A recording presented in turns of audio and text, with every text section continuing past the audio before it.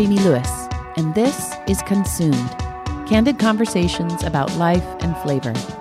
Before we get into it, I want to share a bit about our sponsor. The inaugural season of Consumed is sponsored by Slow Life magazine. Now in its 10th year, Slow Life magazine celebrates the culture of San Luis Obispo with features on the people, influences, products, and businesses that keep this city moving and shaking. I've written the food column in Slow Life magazine since 2015, where I cover restaurants and food trends here. And over the years, I've seen how devoted Slow Life magazine's following really is. Readers love learning about their community and weaving into the fabric of this very special place. To learn how you can subscribe, be sure to visit their website at slowlifemagazine.com.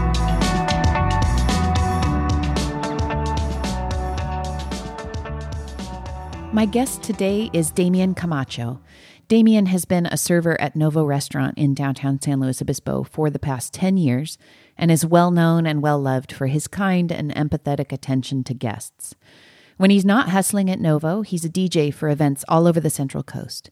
We sat down to talk about good service, Yelp reviews, home-cooked Mexican food, music, and the evolution of downtown San Luis Obispo. I hope you enjoy. You said yes to me so readily when I said, come talk about, it's not just about food. I want to talk about, I don't know. I think that food is kind of the gateway that we all have to walk through because everybody poops, everybody eats. Yeah. Tell me about that. No, I'm kidding. What are your thoughts? But I feel like it could be anybody sitting here, but you actually happen to, you pass a lot of food on your hands to a lot of people. Clean hands. Always clean hands. Exactly. Yeah. So I just want to hear, there's so much I want to know actually. But maybe tell me, first things first, what did you eat for breakfast this morning? This morning, have not had breakfast. Last night had a giant pizza dinner, so not hungry. You know what? I'm going to just say, that does not work for me. If I eat a massive pizza dinner the night before, I wake up starving. I have drank like a half gallon of water already and just starting on the coffee right now. So I'm in let's say a flushing state of mind. Yeah. When you eat pizza like that, do you wake up in the middle of the night thirsty? I wake up like my body has no liquid in it. I don't wake up. I'm a pretty heavy sleeper, I would say. And I think my wife can tell you that I am. Yeah. How are you not eating breakfast though? I am is that normal for you every morning? It's, you know what? My relationship to food has changed, obviously, as like my needs for food and from food have changed. And I used to be very regimented about like you wake up and the first thing on my mind is like breakfast. But I'm also like a stress/nervous eater. You are? Yeah. And like just when I was a kid, food was a sort of like nurturing method that my mom and like women in my extended family, I don't know, traditional, stereotypical like Mexican women like nurture you with food. Not as a substitute, but maybe as an addition to other things. And now that I'm older and like my metabolism is changing, I find that I don't have to eat as much. And sometimes that means skipping breakfast. Yeah. So I identify with that. I feel like I don't eat nearly as much as I used to. I don't feel like that I need to necessarily, but breakfast is a non-negotiable. I can't be me until I've had something and something with protein. It's gotta be, I don't know. I'm a morning person. Sure. Yeah. I wake up pretty early and in order to be able to, I use my brain a lot in the morning and I find that that's my awake, happy, productive time. And if I don't fuel that, it really shows. And I get extremely cranky. And so would you say that breakfast is part of your morning ritual? Oh my gosh, yes. Yeah. And it's almost always the same thing. Is it the same thing for you every day or does it change? It changes. Yeah. Yeah. But it's usually some kind of sautéed vegetable. Yeah. And then eggs. Oh my gosh, you saute vegetables. Maybe in the even morning? chicken. Yeah, I miss cereal, but This is people of our age. Everybody's Yeah. like, I don't eat cereal anymore, but man, I miss oh it. my gosh, yeah. It comes out of a box. I mean, it's so easy. It lives in a bag. It comes out of a box. It's like a 5-part instruction from start to finish. Yeah. But like there's no nutritional value in it. And if you're going to have one meal, it should be like a nutritious one, because like once you're out the door or you're off at work, common misconception is when you're working at a restaurant, you actually don't get to eat a lot. So people think that you do, but you really don't. Yeah. Because you are worried about other people eating and them having a great experience, that you don't necessarily get a lot of downtime to like sit and try the special, or like, I haven't had this dish in a long time, so let me revisit that. Yeah. At least for me. How long have you been at Novo? It's been over 10 years. It's my first and You are an only expert. restaurant job. Oh, is it really? Yeah. Oh my Yeah. gosh. I mean, I worked at Cold Stone in high school, but I don't count that as a No, restaurant. that's that's my only other food service experience. I mean, food safety, sure, but yeah, yeah. exactly. So how did you get that job? How did that come to pass? There were a couple of people that I worked with at Cold Stone, actually, that when I wanted to get my second job, it was either second or third. I reached out to them, and at the time I was early 20s, maybe, and like realizing that you could get an hourly wage and then the tip, which is a variable, but was dependent because the restaurant's always busy, So It is always busy in there. yeah. The last few months, obviously, with the weather being what it is, our primary seating is outdoors. It's been a little rough, but other than that, it's always busy. Yeah. Yeah.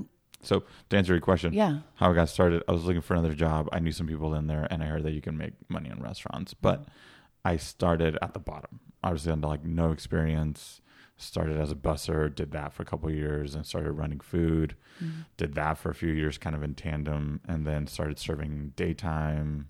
Did that for like a year or two, then moved into nighttime, and that was like that jump from lunch to dinner. Yeah, huge, I'm sure. Was a big knowledge leap, because if anyone listening has worked in a restaurant, that lunchtime people are usually on a time schedule. They're trying to fit in a meeting while they're eating, so you're doing a lot of like quick stuff, teas, lemonades, maybe a beer or a glass of wine for someone that's got a long lunch or has been watching like Mad Men, and they're like, oh, yeah.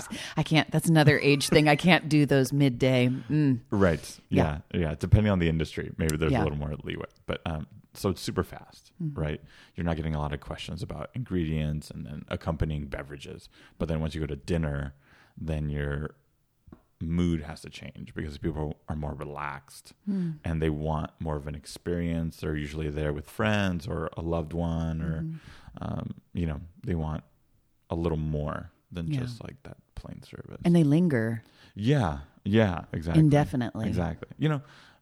We'll chalk that up to atmosphere in the restaurant. People just get really comfortable and they want to sit. They might be having an awesome conversation, or the date's going really well, and they didn't think of the second phase of their evening, so they're like, well, let's just stay here. And Novo is such a lingering kind of a place. I mean, it really can is. be. I can think of some places where, I'm in, I'm out, but that place has always been so warm and welcoming, and it manages to be really diverse and global. I mean, I think that's the appeal of that place. We definitely try to. I would say one of the most common questions we get is, especially when people that have traveled some or feel that they're kind of more than a novice, less than an expert when it comes to like Thai food specifically. They'll say something along the lines of like, these flavors feel really authentic, and that's all work that the owners have done, work that Robin's done over the years. I mean, Novo's been there for, I think, close to 15 years now. Yeah. It was Chow for a short minute during the retrofit after the earthquake in San Simeon. I forgot all about that. Yeah. It lived as Chow for a second while the building was being brought up to code. But then it moved right back in. Was it only that chow noodle dish at the time when it was chow? Did they only do noodles? You know what? I didn't work there at the time. Okay. But I do remember eating there in that building that was next to the Palm Theater, I think. Yeah. Oh my gosh. Was Which used to be is it Palindromes. Palindromes. That's Which what it had was. very good pizza, The if I deep remember. dish style, right? Yes. And it was so, yeah. And I would love going there and like having a pizza by myself. Little window into my eating style. And then going to a movie. That was like the Single Life in Slow, which I don't always for like recommend. $20. Yeah. Totally, right? Totally. Yeah. Yeah, that was a good date with self, was Palindromes and then that. But that's right. Chow was in there and it felt super temporary, I remember. Yeah. You know, from what I remember, the room, the space, the dining space was not that big. Yeah. Maybe 15 tables most. And it was a little dark in there. I think like they didn't spend a lot of time really living in it because I knew it was temporary. Yeah. But, yeah, I remember that. Well, I don't want to put words in your mouth, but there are times when I really miss downtown Slow. I feel like it's different now. It is. I still love it down there. I still love walking down there and checking in on new stuff. But there are things like you're just stoking that memory of going to Palindromes. Right. And going to, say, like Scrubby and Lloyd's for a burger, which is way back. Yeah. To give it any context, I moved to San Luis Obispo in 98. Okay. So before that, I was in Santa Maria and Rio Grande. You lived in AG too? Really briefly until I was about 8. Okay. I should say, technically, we were in Oceano. Okay. Yeah. People take that very seriously. On which side do they take it seriously? People on Oceano are like, no, it's Oceano. Or people in AG are like, no, that's Oceano. I've heard it more for folks that live in AG. Yeah. Like folks that are a little bit closer to the village may feel strongly about that distinction. But I've heard that too. I've actually heard that there's also a strong distinction between AG and Slow for people who are out in Edna. Somewhere, oh, really? Okay. There's a zip code difference, and people who live in Slow get very nervous when people start saying they live in Slow, but they're actually in 93420, which is, oh my gosh. I mean, even in the smallest of places, it gets really stupid really fast. Yeah, maybe we shouldn't talk about that. Yeah, too we much. probably we don't want to shouldn't. start any like But regional. no, I don't. squabbles. I don't want like the Sharks and the Jets to start happening around here. So sorry. Yeah, just please. to backtrack. Yeah. You mentioned you miss downtown Slow, and as someone that's kind of newer to the area, when talking to certain folks, I do hear 98 was 20 pretty years often. ago, but okay. Right. Mm-hmm. I think I have to be careful about saying I'm a local, because there are certain people that will say, well, were you born here? Have you been here the whole time? Not in any kind of malicious way, but just they want information. Mm-hmm. So I hear that, I miss that downtown, or I miss that version of downtown. Yep. Right? That's a great way to say it. It's like they miss a feeling of what I guess is like accessibility, of like comfort, of familiarity. I don't think it's just that. But I think it's people. I miss mom and pop places that gambled everything to be there. Like where there's a real risk involved. I love stories about risk too. I mean, I just think that that's the arc of a story is always better when somebody has to put it all out there and they could fail or succeed. But places like, Decades that sold consignment, or not consignment, but they sold secondhand. Vintage. Yeah. And very curated vintage. I hate the word curated, but that's what it was. I mean, they chose what they wanted to sell there. And I miss... Don, the owner, actually lives like 2 doors down from my parents. On, I know what street that is. Yeah. Mm-hmm. He's a really funny guy. Yeah. They sometimes will have like sidewalk sales of the stuff that they used to, that they couldn't get rid of when they closed Decades. I remember I spoke with him and during one of those sales, and I was like looking through the records and just kind of asking questions like, is this a private collection? What's going on? And he was like, no, I've got like whatever amount of storage space, and this is just something I grabbed, and who knows what else? He holds awesome garage sales because he's got all that stuff. I mean, right? Yeah. Sounds like he doesn't need to get rid of it anytime soon. He's just like, it's Saturday, I'll put it out there. Yeah. He's going somewhat leisurely about it. Yeah. But like to your point about downtown, or to your question, I just I think it's not downtown's fault. I don't want to place blame there. I think it's a global thing that's happening, or at least an American thing that's happening, where, I mean, I remember I grew up in Napomo, so very close to where you grew up. And oh man, just a quick shout out to Little Jocko's. Yes. The burgers. Oh my gosh. Little Jocko's. I've seen some things go down there that were, wow. But what a great. Don't incriminate yourself. But like a good chili dog at Little Jocko's after a soccer game or something. Yeah. But I mean, growing up in Napomo, we would come up to SLO to shop. That was where, if you wanted to see, if you wanted to get something special or something that you couldn't get anywhere else, often SLO or Santa Barbara, like if you were really going to spend a whole day. Yeah. And the money. And the money. But I miss that. I feel like so much of the complement of what's down there now is national chains, or, like in the case of H&M, it's international. Yeah. That's not to say I don't shop there. I do. Yeah. But I miss that kind of shopping, like specialized, small. I don't know. I miss like hanging out on the patio at Linnea's for hours. I think also what I miss is a time. The patio's still there. You can still That's go. it though. That's just it. It's my life has changed Right. too. You know, I'm kind of like nostalgic for a time when I had just endless hours to spend on the patio. Yeah. Which I think is a natural kind of state of mind to get in once you get into a phase of life where the amount and the type of responsibilities increase. Yeah. Right. But from a perspective of someone that's, just a couple years younger, I do still remember that time, what you were saying about San Luis Obispo was that place where if you needed something a little bit nicer, a little fancier, or like if you wanted to go to like a nicer restaurant that wasn't like Olive Garden or Red Lobster, because that's what was in Santa Maria. Right? There's more in Santa Maria. There's more, Yes. but you have to like really scratch around to find it. Yeah. Right. And there's a couple gems in Guadalupe as well. Yeah. I would like to know about food. those actually.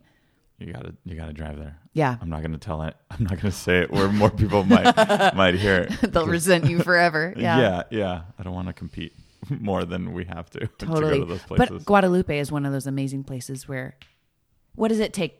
20, 25 minutes to get there. Yeah. If you take the highway, there's a couple ways to get there. If you take that long way, you can turn it into like a half-hour drive. But when you get there, it's like, wait, where am I? It's a time capsule for sure. Yeah.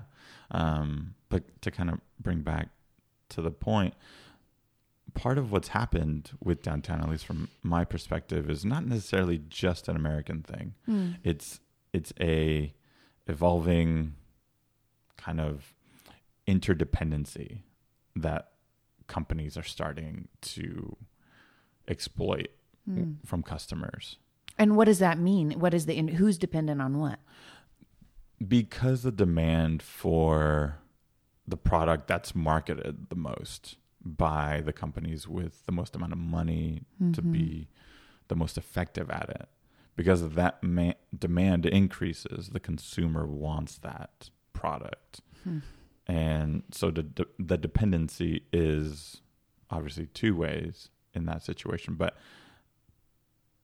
the customer is dependent on the company to bring it to them, and the company is dependent on the customer to obviously purchase it, right? Yeah. And as the internet, I know it's like the elephant in the room. The internet is, while it's simultaneously making everything really convenient, it also makes the demand a bit louder. Yeah. Right. And what we were talking about earlier, as far as Amazon and convenience, some folks can order, for example, a garment from H&M. It might take 3 to 5 days. Or which now feels like an eternity. Long. Yeah, Give me my pants. Yeah. Yeah, exactly. But if that store comes to your town, if the corporation kind of loosens its standards on where it will open a location in regards to like population density Yes. and like median income in that area, if a company does do that, then hey, you might have an H&M in your town and you don't have to wait 3 to 5 days. Yeah. You know? And it is totally algorithmic like that, where they do It's massive not market by analysis. accident. No. Yeah. It's not by accident that like there was a Gap first, and then there was an Old Navy, and then there was a Banana Republic, and it wasn't an accident that there was a Pottery Barn first, and now there's a Williams Sonoma. And Are they the same? They're the same company, right? Okay. Yeah, they're owned by the same company, but Pottery Barn is at a lower price point in theory than Williams Sonoma. Right. So the idea being, if consumers can handle the price point of the lower tier company, then they can kind of keep up with the Joneses their way to the upper tier. So Urban Outfitters Yes. and Anthropologie are owned by the same company. Correct. And apparently, and Urban Outfitters, I believe, is the lower tier for those two companies. So apparently San Luis Obispo County has not made the grade enough to get Anthropologie. Right. Yeah. Not yet. No. But who knows if that'll happen. But it's dependent on where the community puts their money, where they shop, you know? And so while being nostalgic and lamenting the days of mom and pop shops, the days of like knowing who owned a business versus who just works there, you know, while those days are, you know. Are you ascribing a a good or bad to that? Do you think that it's better this way? For me personally, I think that's just a headache. Yeah. Appointing a feeling of one version is better than the other is so subjective to your own feelings about commodity, convenience, you know, any number of things. And my season of life. I mean, it's so subjective. Right. You know, we were just describing a time where we had to commute half an hour from Nipomo or Santa Maria, respectively, to buy something, you know, and I would say the average consumer doesn't want to do that anymore. No. We don't feel like we should have to. And so that affects where people spend their money, which in turn affects what businesses survive. Yeah. And also the proposed businesses that might come in the future. For example, it's funny, we're not really talking about food, but it does not matter. I love tangents. Go. If we look at the square footage price and cost and what that's done in the 20 years that I've been here, obviously you can see that it's gone up. Yeah, big time. Yeah. Whether you want to look at just median or just average of the downtown district, while that's gone up, the barrier to entry, you can assume, has gone up. And for anyone that's done the rough math estimates to opening a business, not only to get the doors open, but also to survive the first 3 to 5 years based on whatever business you have, anyone that's done that math will see that that's going to be really, really tough. Yeah. You know? Yeah. And of course, if we adjust for inflation between now and 20 years, that might look a little different based on what people want to do. But I think the overarching message is that it's just really, really expensive to start a new spot, you know? And also... especially restaurants, actually, because a kitchen is particularly expensive. Right. Yeah. So you're looking at not just the rent per square foot, but you're also looking at all the equipment. Whereas like a clothing place could come in, a little boutique, and I mean, there's very little that they need to do to adapt that space for sale. When compared to a restaurant. Yeah. I'm sorry. Yes. When compared to a restaurant. Yeah. Yeah. The margins of overhead vary depending on, you know, if we're just looking at those two. But yeah, to turn a space that essentially is a blank slate. Let's just say, for example, there's a space that's been kind of revolving through various iterations next to Black Sheep. Wait, hold on. There's a tiny little... oh, and it's so cute too. It's like it makes no sense that it wouldn't be doing so well. Right. It's on like a pretty main street. It's on Choro Street, right? There's businesses right around. Yeah. But it's been vacant for quite some time. Yeah. And when I say vacant, I mean there hasn't been a permanent business there. Yeah. Or They've a done some like semi-permanent. pop-up things. Yeah. Yeah, exactly. But if you were to try to turn that into a place that was brought up to food safety code, had a full kitchen in the back, had seating to make it feasible to stay open and pay all the bills, like You think it would kill it or not? it's easily over like $1 million. Oh, to get it there. Yeah. Yes, right. Right. And so, Oh, easily, I would think. yeah. And so where, for someone that just wants to like open up a breakfast spot, like if you don't have $1 million to be in downtown, San Luis Obispo, you may look elsewhere. You may get discouraged. You might think like, well, I'll just do a food truck or something.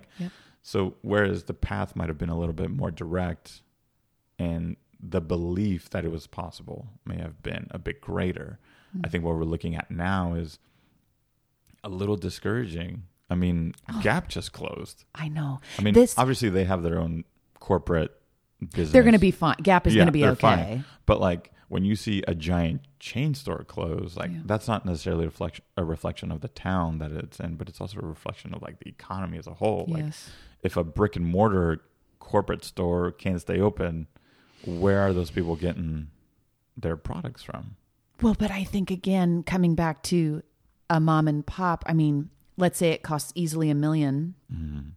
And let's say also that it doesn't succeed and they have to sell, or it's not up to what they want it to be and they have to sell. Yeah. They're not getting a ton back. I mean, if you're selling off equipment, it's not like you're investing capital that you will always get back to the full amount. True.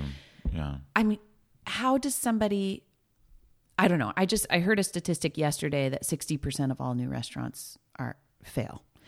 Yeah. Oh my God. I think that's do you think that's I read low something even? similar. No, I think it's within the first 5 years. Yes, or right. maybe within the first 2 to 3. Yeah. And when they say fail, not to put words in your mouth, but I think they assume like grand opening, grand closing. Yes, I know. And even as I said the word fail, I was thinking, no, there are restaurants that actually succeed in my mind that are around less than 5 years. They succeed in bringing a great product to people. It's just that they don't last.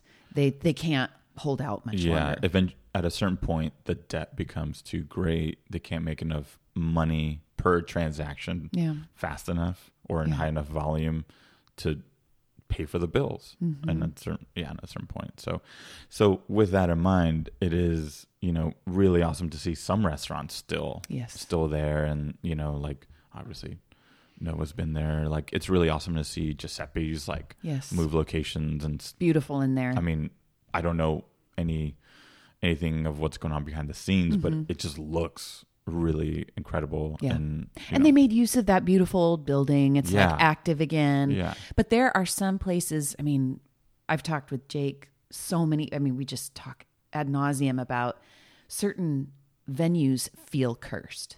But it's always cool to see. Oh, you mean like Luna Red? Exactly. That's the first one I always think of. Luna, and I've interviewed Shani and Robin about that space, and they say, Shani told me, of all of our properties, that's the one that we have to be most intentional about, because the way that it's even laid out, it doesn't lend itself to an easy flow. And so the fact that they succeed with that property is, it's to be celebrated.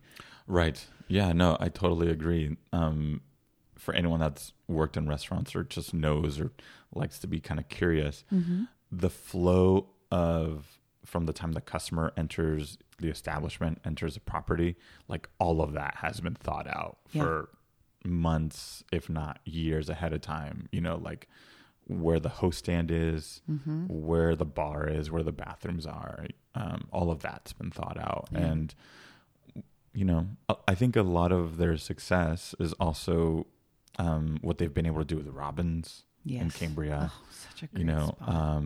Novo as well. And that did help carry them into like, hey, this is our newest venture, and so people trust them. The community trusts them. And I think that means a lot. Yes, not it to take does. anything away from the businesses that came in there before. No, but they earned the But trust. you know, like if we're just looking at the facts, like Yeah. one's open, one's not. Yep. You know. Yeah. Well, and to have a bunch of different properties like they do, I mean, I'm sure that some do better than others. And there probably have been times, especially when a business was brand new, that one floated the other and then it, you know, rose up and maybe it floated another one when the going was slow. Right. But they have they have a gift for patios, let's just say.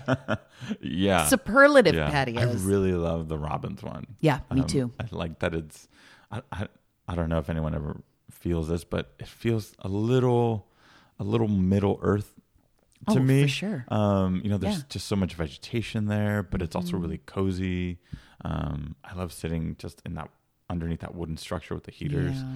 It's just really, really And nice. it feels, it's been there so long that it feels almost grown over in a way where it's like, Yes. you can't extricate this business from this place. Yeah. It could never be anything but Robbins. Right. I'm sure there's people in Cambria that are like, Robbins has always been there. Yeah, You know, it is. It's like the post office or something. yeah, like that corner can never be anything else besides No. Robbins. Yeah. have you ever worked? I mean, if you work at Novo, do you ever work at the other properties? You can be hired Mm-hmm. to work at another property, but they're kind of treated separately. Okay. From time to time, there may be a staff member that will fill in like in an emergency or like a major holiday. Yeah. But I would say generally everyone has separate staffs because, Yeah.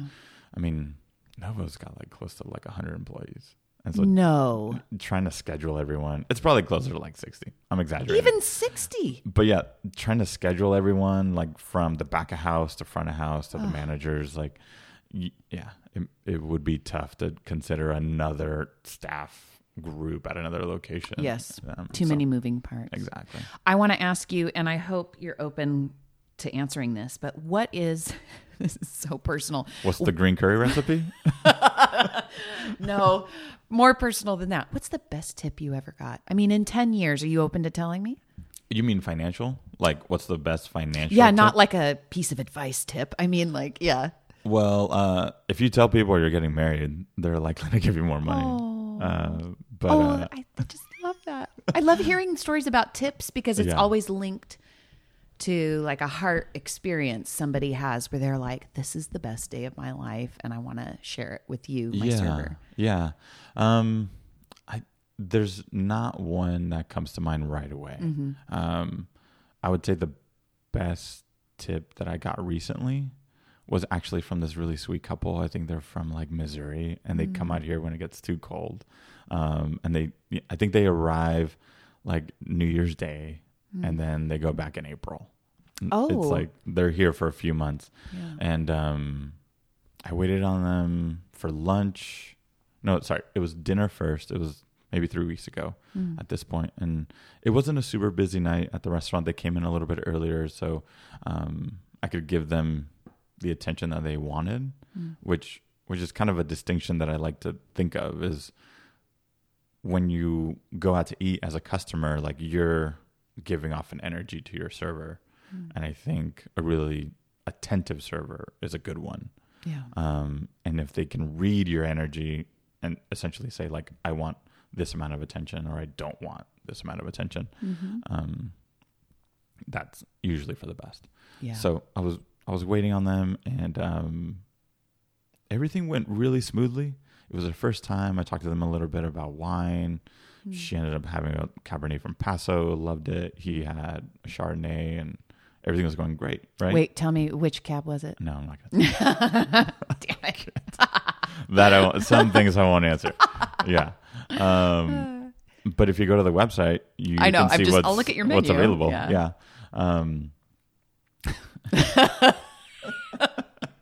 It's so, I told you it was personal. I know, no kidding. It's so funny. And towards the end of the dinner, they were signing their check, and they just kind of like said, you know what? We really appreciate how you do your job.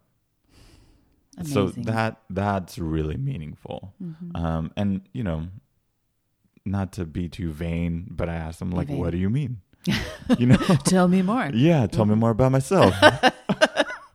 What'd they say? They commented on how professional I was, but more than anything, just like how comfortable they felt. And I think what we were mentioning earlier about how you can kind of lose track of time on that patio, as long as the food's hot, the drinks are available, you can really relax in a space that feels like you could be at your living room. Yes. sometime. Well, that's exactly, it feels like it could be your own backyard. Yeah. And so I would say that is one of the best tips I've gotten. And of course they did tip me generously as well to reflect that. Yeah. And then they came back 2 weeks later and I had the chance to wait on them again. This was just last week, like 5 days ago. Yeah. And they were like heading out of town. They were going to go down south, I think, for a few days. But yeah, again, they were just like really complimenting and really nice. They, tipped me generously again. But I think that kind of affirmation is really nice. And it's like fulfilling in a way that, and this is not like a woe is me type of story, but like you don't get that a lot in food service, where someone compliments like your ability as opposed to your work. Yeah. Which there's a distinction. There really, really is. Yeah. It's actually kind of more about a self-centered sort of diner versus one who is open and attentive and curious and paying attention. Yeah. And thinking of everyone as, they may have had a bad day, they may have had a good day. How is that energy flowing back and forth? Right. That's so awesome that they would, care about the way you care about them. And it makes me think about some people are built hospitable. Right. And it seems to me, even talking to you right now, you are very hospitable in the way that you talk with me. Yeah. Does that come from the women in your life from growing up, or? Well, I want to put out a disclaimer. Yeah.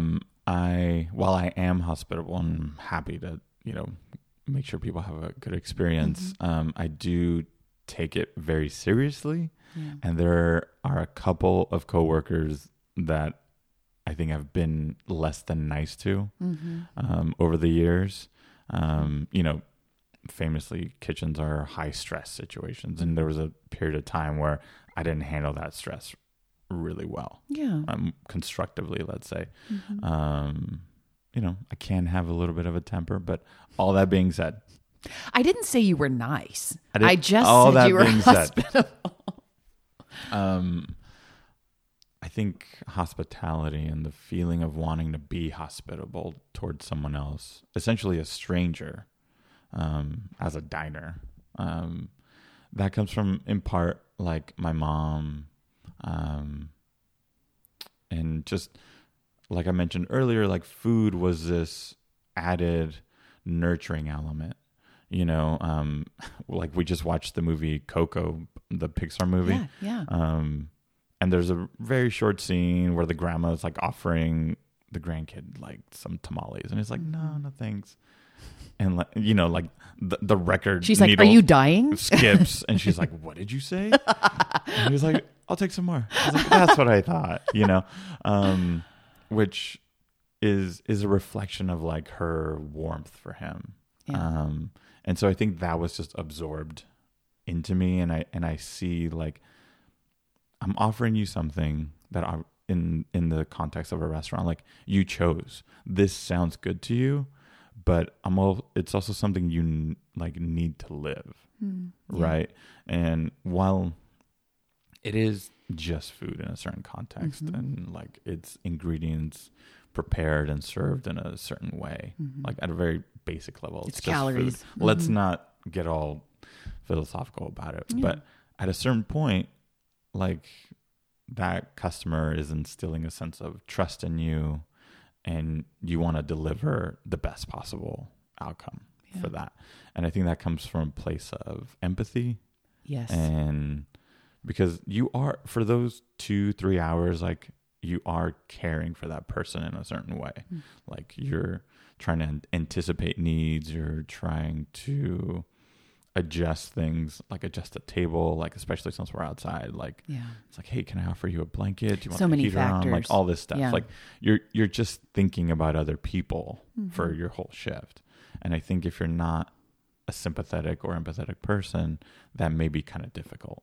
Totally. You know, so. Oh, I think empathy. And, you know, as you're talking about that, I'm also thinking about your role as a DJ. You're making choices that I think the best DJs are the ones who read the room and are able to pick the right thing to encourage people to have fun and to have joy and to be happy. And like, and also just the idea of, I love to dance. I love to dance. I'm not a great dancer, but I love to move. Don't trust a DJ that doesn't dance, by the way. Do you dance? I move back there. Good. Yeah, exactly. It's like somebody offering you something to eat where they wouldn't eat it themselves. It's like, I don't think so. But to move, I have a friend, my friend Jenny up in the Bay Area says that dancing sometimes feels like exercising a demon. Like there's no other way to get that feeling, like any kind of a bad mood or bad juju out than to move your body to a beat. And so I think that's also hospitable of you doing that. I mean, it's not an accident that you're in those two lines of work, for sure. I don't see it as an accident either. Yeah. DJing is a little bit different because you're reacting in like real time, and usually going into an event, going into a gig, whatever, you have an idea of what's expected of you. And you know, the contract is, we've hired you, now you have to deliver. Sure. Exactly. Yeah, you know? we want YMCA and we want pour some sugar on me. But there is that same type of anticipation, you know, as a music collector that wants to play out to people. You've done the research ahead of time and said, okay, like these songs I think will bring a certain mood that I want to instill based on what the gig is, you know. Like, for example, I DJ weddings. You're not going to play Pour Some Sugar on Me during dinner time necessarily. No, come on. Have you tried it? Right. Maybe you should do a little beta testing. I would say in general, you know, depending on the crowd, on who's there, but you know, it's a very like intimate time for people to talk with family they haven't seen in a long time and friends, and you don't want to be a distraction in that moment. And that's not to say that Pour Some Sugar on Me is a distraction, but I think a good DJ understands that there's context to each, and there's mood to each song, you know, and all those things go in to provide an experience that when people leave, they'll hopefully remember it as like a good time. Totally. You know, which is kind of the same thing you can say for dining out. Yes. It is an experience. And at the end, you have this feeling that lives in your belly, right? Obviously the food, but like you just have this nerve response to what just happened, you know? Yeah. And so it can be similar. It's so elemental. And it's interesting as we talk. I mean, I was even hesitant about doing a podcast like this because it really just connotes so much privilege that we have to even dine out, to hire a DJ, to have music, you know, on our phones at our disposal at any given moment. I mean, even just the ability with Spotify and YouTube to find any song we want anytime. I mean, I remember growing up as like you drive into San Luis or you go down to Santa Maria and you go to Walden Books or, you know, I can't remember the other names of, the different shops in the mall, and you bought your cassette tape and you had to like rewind. Sam Goodies. Thank you. Right. I could see your wheels turning like, I know this. I know where you're going. Sam Goodies. Yeah. On the corner upstairs. Yeah. And Cookie Crock was right below. Oh my God, the Santa Maria Mall. No, I know. It hurts. I love, I'm going to get on a high horse, but I love when folks talk about the slow mall or the promenade that used to exist out there. We can talk about I'm like, that. you don't even know what a mall is, man. No. Oh, and we always let me recognized. show you what a proper mall is. The Santa Maria Mall. Yeah. You can spend hours walking around. There Yeah. was 2 levels. Like if you needed something from Sears, you could go to Sears. So but bad. you could walk out, go to was it Miller's Outpost. You remember? Well, I remember where Miller's Outpost was. Yeah. And then there was a Foot Locker. There was a Hallmark store downstairs. Sure. There was a little photo booth thing where you can take like photos with your girlfriend and totally. high school. There was a House of Fabrics there. You could buy fabric to sew. You could buy patterns. Like the mall, the Santa Maria Mall, though, it wasn't the same in SLO. It just never quite took hold. And I wonder if that's because SLO's downtown was always so, it was like the pulsating heart of town. Totally. Yeah. People are like, what do I need Claire's for at the SLO Mall? Right. But yes, I can't even remember what I was saying. You need Claire's because you always run out of little banana clips. Oh my gosh. disappear. Or like I need a 5th piercing on my right ear. I think somebody was asking me recently, how many piercings do you have on your right ear? And I remember I would do one for every boy that I broke up with. And there were a lot. It was so, I was an awful person. I think it was 5. It's weird that you would break up with someone and subject yourself to something painful. Maybe that's a way of no like logic. I think it was just an excuse. It was like I'm never going back to that. I think I just wanted to pierce my ear all kinds. Yeah. And it was like, that's a good way to do it. Sure. Right. Oh, it's ugly, stupid. But no, you're right. The SLO downtown entity, the atmosphere, all of the businesses that helped cultivate it as this place that you go experience. You can go shop, you can go eat.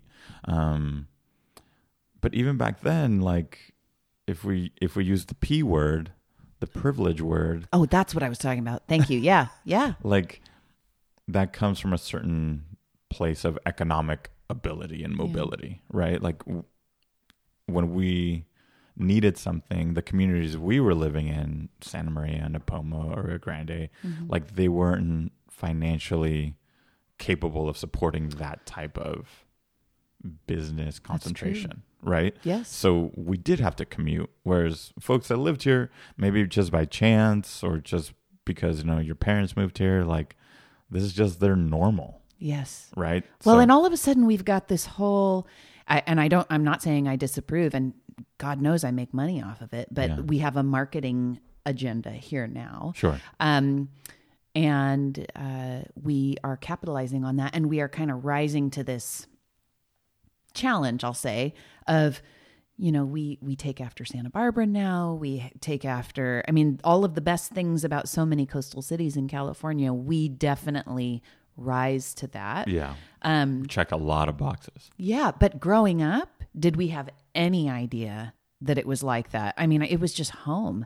Like, right. I lived in Nipomo. My parents built a house in an acre of dirt, like not sand, dirt with red ants crawling on it. And we played in the dirt a lot. Gosh. Yeah. That's like when I think of growing up, people say, oh, you're so lucky to grow up here. And I was. Yeah. But let's not confuse how it was to grow up. Right. And I think it's important it's important to point out that there are distinctions. Yes, the Central Coast is a beautiful place to live. Yep. But within that context of the Central Coast, there are still different experiences of growing up. Yep. So all that being said, it is really awesome to find ourselves in a position where we can go out to eat. Because, it's still a luxury. It's a treat every time. I love it. Yeah. Because depending on your own personal financial situation and your own budgeting strategy, right? Like you may only be able to go out once a week, once a month, depending. So that factors in, and I think it should factor in to how restaurants treat their customers and how they cultivate a culture within their restaurant to say thank you for spending your hard-earned money to come here. You know what I mean? Yeah. Even as they spend their hard-earned money to be present. Yes, there should be empathy going both ways. Honestly. Right. Yeah. But in the customer's defense, there are some people that have a tough time being in a serving position. Yes. But find themselves in a serving position. And I would say San Luis Obispo excels at, and I'm not going to get political here, but there is a need for more empathetic servers, I think. Yeah. Yeah. We can leave it at that. We can leave that subject there. Yeah. I think there's a lot of really good restaurants in San Luis Obispo. And we should say San Luis Obispo County. Yeah. That's how I think of it. Yeah. Yeah. There's places in Paso that are fantastic. Such amazing places in Paso. Atascadero has some really great places too. Morro Bay. There's places in AG that are just killing it. Yeah. So,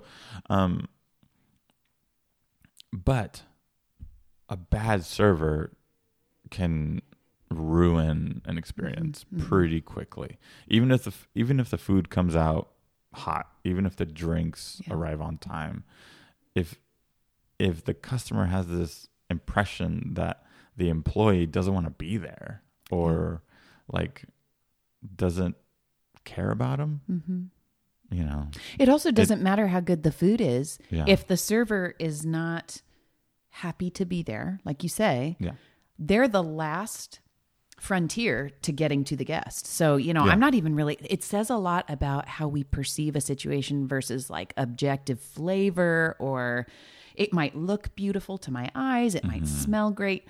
But if the person serving it to me is not happy, I don't mean false happy, but just cool in their skin, I'm not going to taste any of that or smell any of that or see any of that. Right. It'll be a distraction. Yeah. Right. It'll keep me from paying attention. Yeah. And of course, everyone has bad days at work. Sure. Everyone has bad days at the office. But I think there's enough people out there that need jobs that if trained properly in what a restaurant is offering and what a customer should receive and also what they expect. If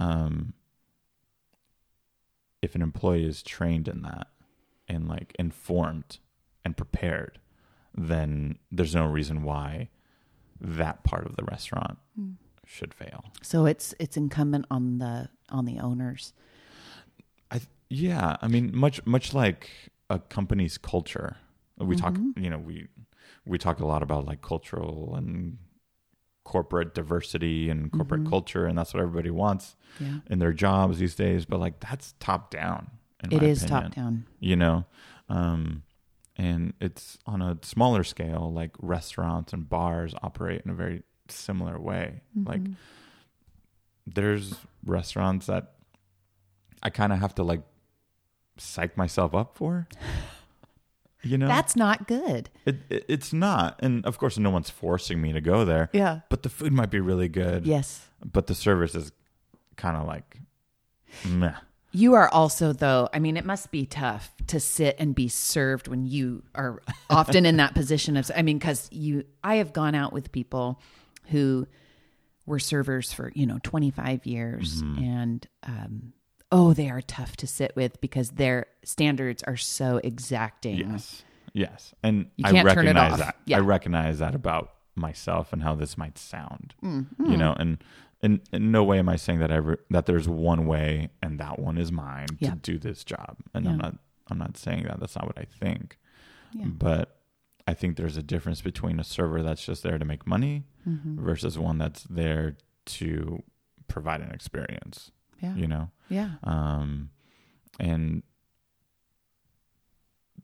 I do want to also say, with the fear that rating platforms have created amongst restaurants. Yes, we should mention that. Yeah. Because for anyone that doesn't know or hasn't bothered to think about, there is an element of fear and hesitation that restaurant owners, managers, investors have to consider that's not as direct as it used to be, right? Right.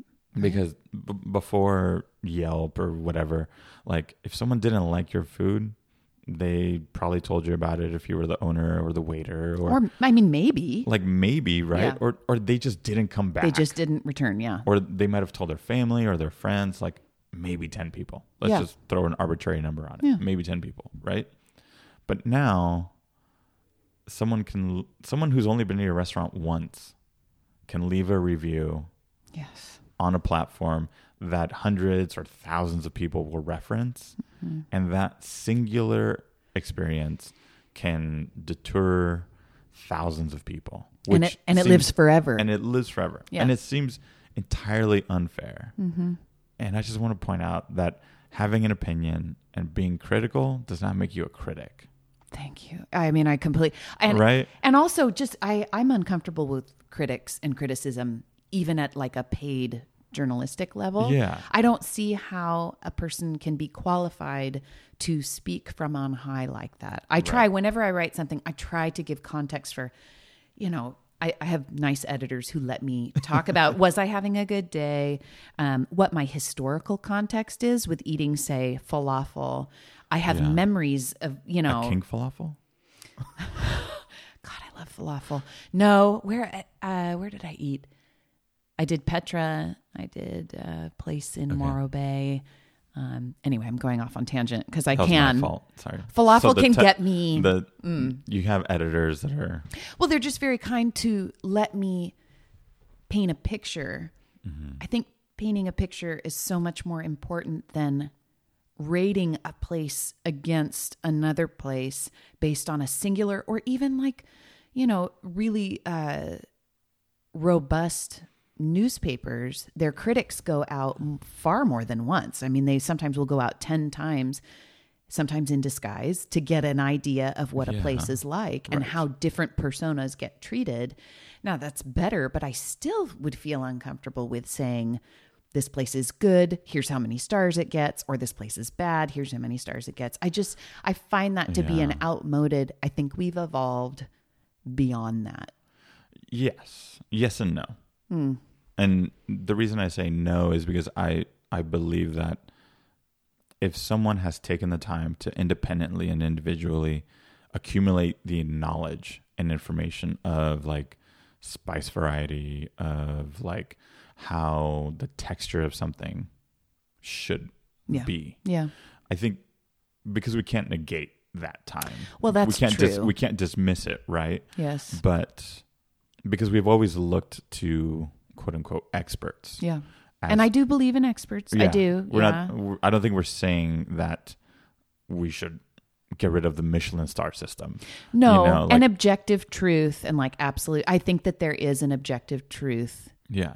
I do believe in that. Right. But I think we also can't trust with the same level of confidence someone we've never met on a food rating app that is rating a restaurant in a town that they don't even live in. God, it's true. And you think about... It's like people are on vacation. Fantastic. Yeah. Well, hey, guess what? Some people go on vacation just to rate restaurants.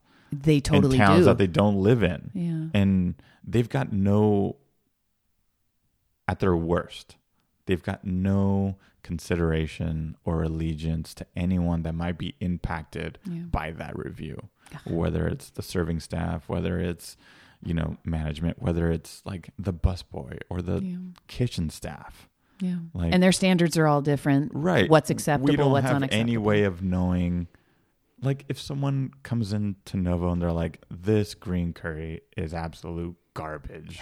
Like I've been to Thailand and this tastes nothing like what I had at this beachside restaurant on an island. And it's like, okay, yes, you're right. This will taste nothing like that. Mm-hmm. But does that make it objectively bad? Terrible? Yeah, yeah. No, like you're comparing one very unique, personal, subjective experience and using that one dish as like the rubric for which all other dishes are graded upon. Very well said. Yes, right? It's absolutely right. And now the distinction that I have in my mind between that person and a food critic especially a food critic that's like specialized in something, Yeah. is that food critic has probably tasted hundreds, if not thousands. That's so true. that information can't be dismissed. But right? for me, I mean, I know we're not talking about me, but I'm going to make it about me. I'm just not comfortable with, I guess just for me, I'm so much more interested in the story behind the story. Sure. I don't want to, I can't eat a green curry compartmentalized from everything else. Mm-hmm. The people who made it, the way I often compare a recipe to like a piece of classical music that is, sheet music. It's the same ingredients, but the way it's interpreted is so different. Yeah. And by the chef or by the home cook or whoever, and then the person eating it, it can evoke, it's like the scene in Ratatouille when the critic all of a sudden is like, I'm back in my childhood. I'm eating this Ratatouille dish. I'm thinking of my grandma, Yeah. There's too much there to be cold and austere about Sure. the thing itself. Yeah. Yeah. Yeah. And I can definitely understand that. Mm-hmm. Yeah. And we watched Chef's Table on Netflix. Yeah. That show is so heightened. Oh my gosh. I mean, everything about it, the music, the cinematography, it's just like, that it's like life or violin death, song, it feels like. I don't know Yeah. what. I get tense. I'm like, I know these guys are going to succeed, but I'm still tense. Totally. Yeah. Which is just kudos to whoever makes that show. Yeah. The drama is big. It's like you took a situation that has already happened. These persons are, yes, successful, or else you wouldn't be talking to them. Yeah, right. So I have no reason to be worried or emotionally like in a tumultuous Stop the tape. I need to go to the bathroom. Yeah. It's too intense. But the reason I bring that show up is because these folks have sacrificed, which is a common trait in all of them. They've sacrificed time, relationships, energy, sometimes their own health. Like Totally. Grana Schatz with the Alinea, the Chicago story, he had had throat cancer. Right. And all of a sudden it's like, oh God, this isn't about food anymore. Yeah. This is about people. Yeah. And to think about them and to think about a system that will rate their level of at that point, at that level, I'm comfortable calling it art. Yeah. At that level, someone will come along who they may even know as a critic and just rate them. Mm-hmm. And that could affect the trajectory of their whole life. It's just really rough. And I think that might be what you're describing of like, how can one person say that about another person's creation, right? Yeah. That seems really unfair. There are stories about people, critics coming in and rating something very highly. And I think food media is doing this a lot lately, where it's the best burger in America. You put it on the cover of the magazine, or, you spray it all over the internet. Places are being made by that kind of coverage, but then actually making it is breaking them because their system is not set up to handle that kind of demand. Okay. Yeah. You mean like the infrastructure within the restaurant? Yes. Yeah. There was quite literally a burger place. I can't remember where it was, but somebody, I think it was on First We Feast, or I can't remember. Some website said it's the best burger it was in Oregon. The best burger in America is in this city. This is the name of it. Here's why. And this journalist did just a really splashy, heightened, dramatic story about it. Mm-hmm. People flooded this restaurant and it broke the restaurant. They had to close. How did it break the restaurant? It was too much. It was too much for staffing. It was too much, I think, in terms of mental health for the owners. Oh. It becomes a thing. I mean, when people are lined too deep around the block, it's just not possible. So we need to be careful. Which is funny, at least to me, because it's like to have a line too deep.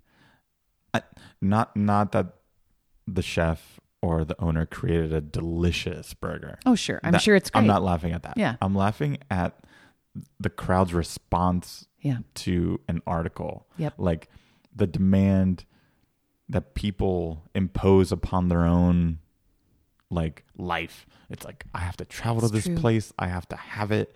I will stand for hours outside so I can have this burger just to say I tried it. Yep. That is bizarre to me. I think I used to travel bizarre to like me. that. Jake and I used to. Yeah. I remember a hot dog place in Portland that I had to have it. And yeah, it was a great hot dog. But now life is so different now. And Yeah. I like you, I find that so just, yeah. Yeah. It's a little bit much. And all of that informs like what I do at Novo. Yeah. And because people take photos of their food all the time. Yeah.